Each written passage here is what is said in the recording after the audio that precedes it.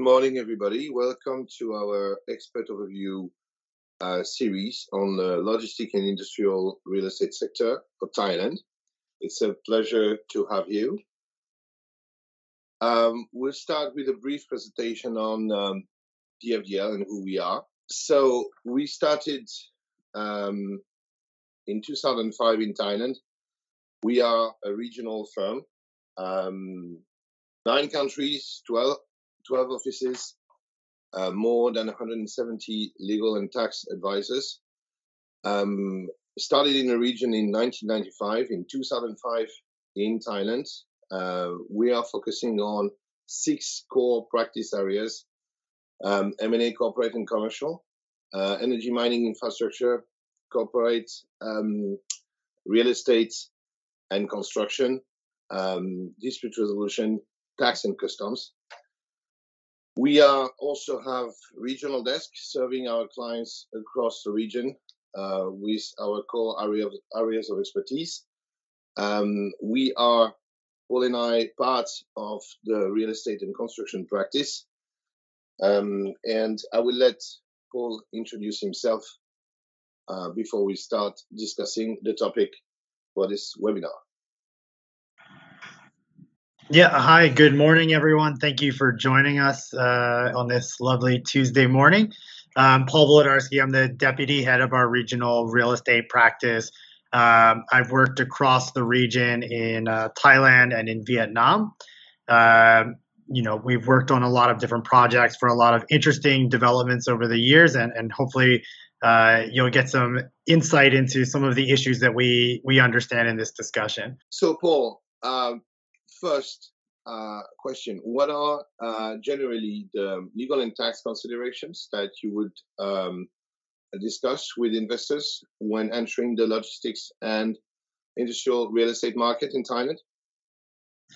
So generally from the beginning, if we're looking at someone that's entering into the Thai market for the first time, the primary question is going to be legal structuring in terms of acquiring the manufacturing or logistics facilities that they plan to develop.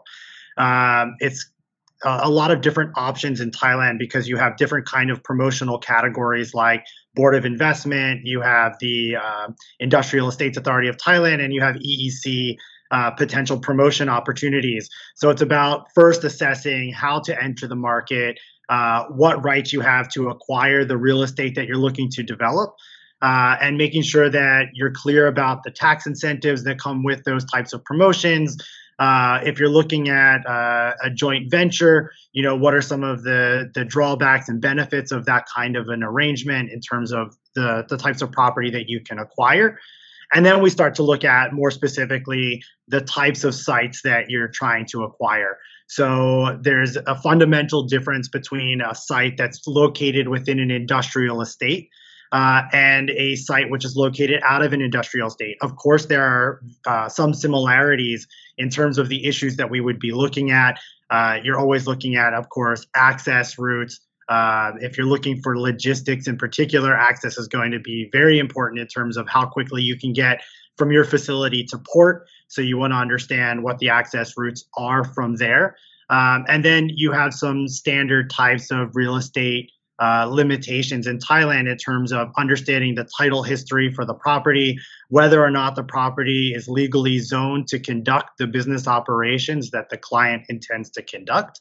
And, for existing investors in the market, one of the big things is always understanding the history of the property and whether or not the title is clear for purposes of new development. When you're looking at an existing project, again, you're looking at similar types of considerations. So in order to acquire an existing factory, you may have to make certain types of investment if you're a foreign investor that's looking to acquire it as a wholly foreign-owned entity or majority foreign-owned entity. Or you may be considering things like amity treaty status if you're an American entity that's looking to enter the market.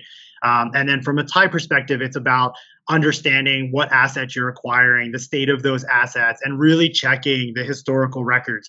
So as sort of an example, we've gone through a factory review for land due diligence and discovered that there was a public road cutting through the factory facilities.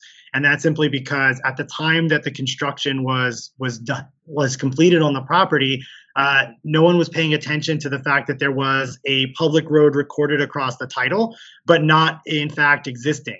So even though there was a public road listed on the title itself, there was no public road there in fact. And that sort of led to some issues in terms of trying to get clarity on the title history, get clarity on what could be built, and understanding what the potential risks are. So looking at the market from a due diligence perspective on real estate, it's really about checking all of the historical records, making sure that your zoning and planning permissions are correct, checking the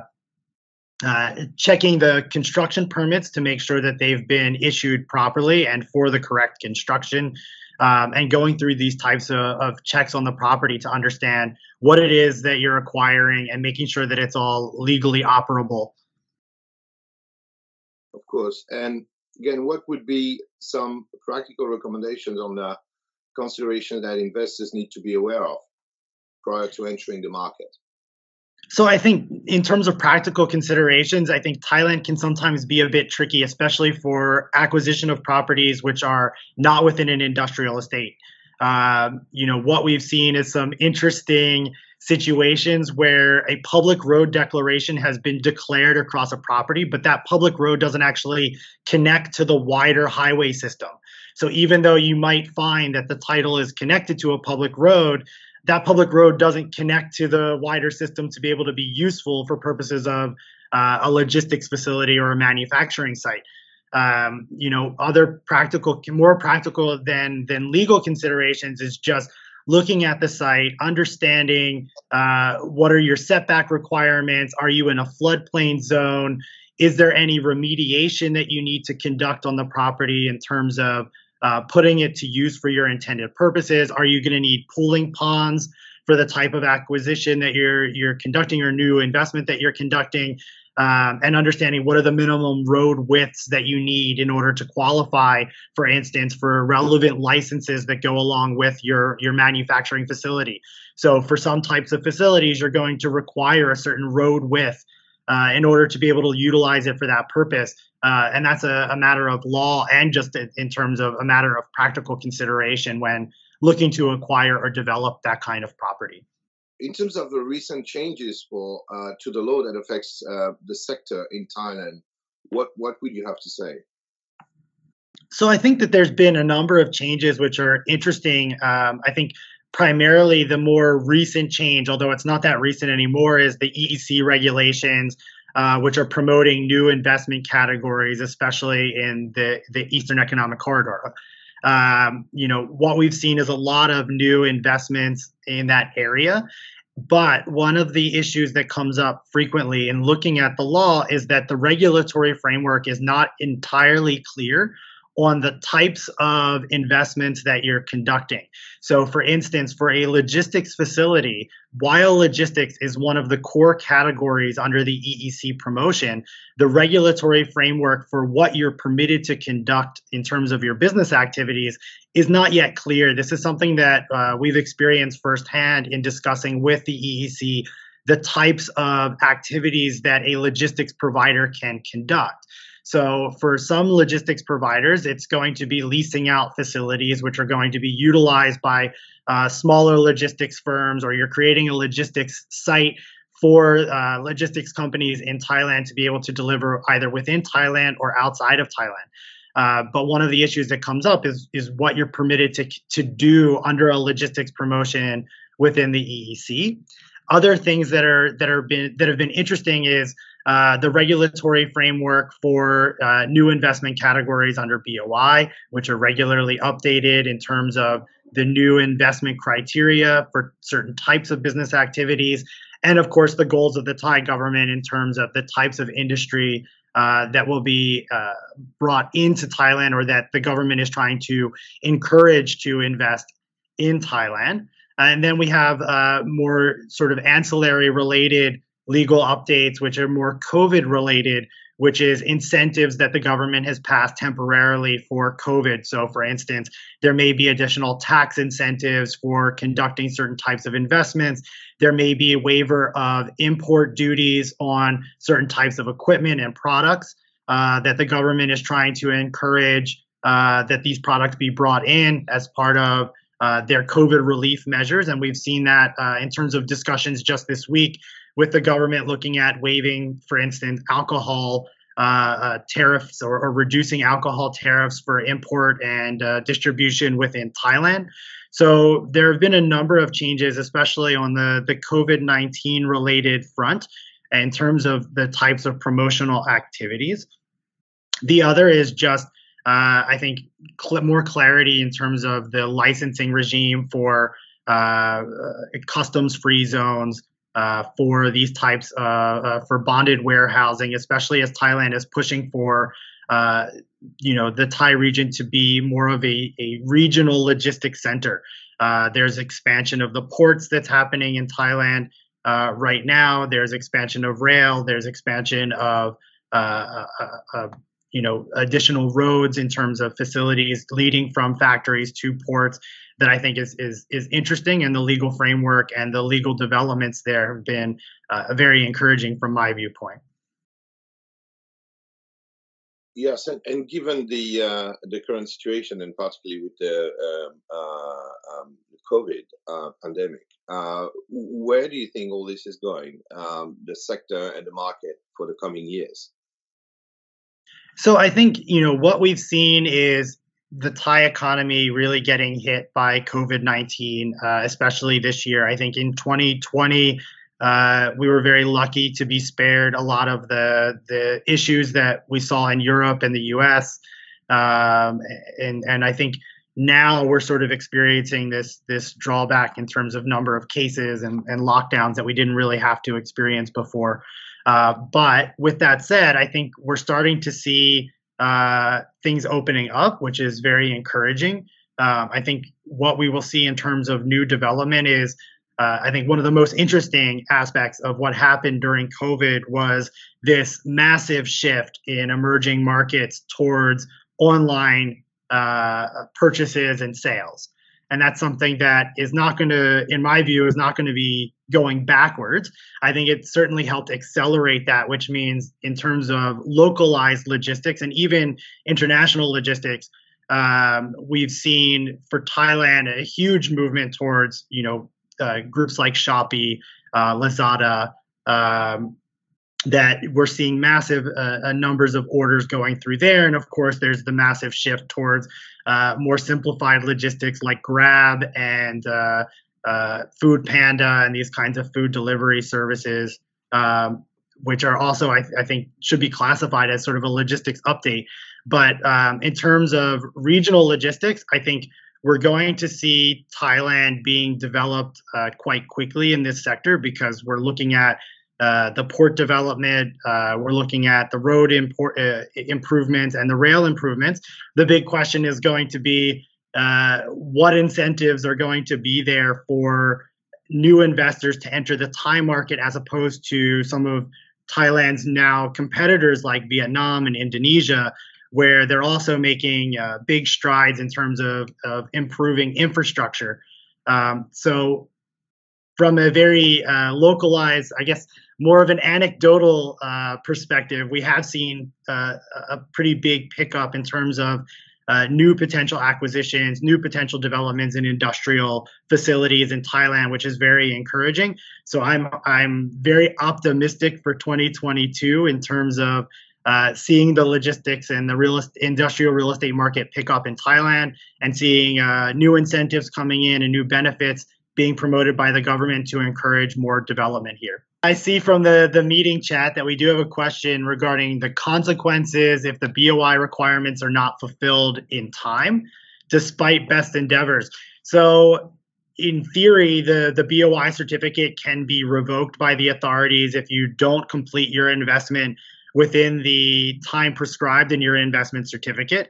So you would need to be discussing with the BOI in terms of extending the time frame to implement the project in accordance with the schedule, making sure that you're amending your certificate so that you don't have a situation where the BOI certificate is revoked. I think it's not common for the BOI certificate to be revoked. It's something that is sort of a last measure if you're not investing in the project correctly. So typically they give you quite a bit of leeway in terms of your investment, but keep in mind that if you're not in compliance with your investment certificate, then you'll need to make sure that you amend it, you discuss with BOI directly, and avoid potential consequences for not completing the investment on time and on the schedule. We have another question also similar to BOI and EEC. It's really the difference between the incentives are based on the types of activities that are available for promotion. So there are additional tax incentives depending on the type of investment that you're conducting in the BOI and EEC. So it's really about comparing the type of project that you're conducting and looking at whether or not the BOI promotion is more beneficial than the EEC promotion.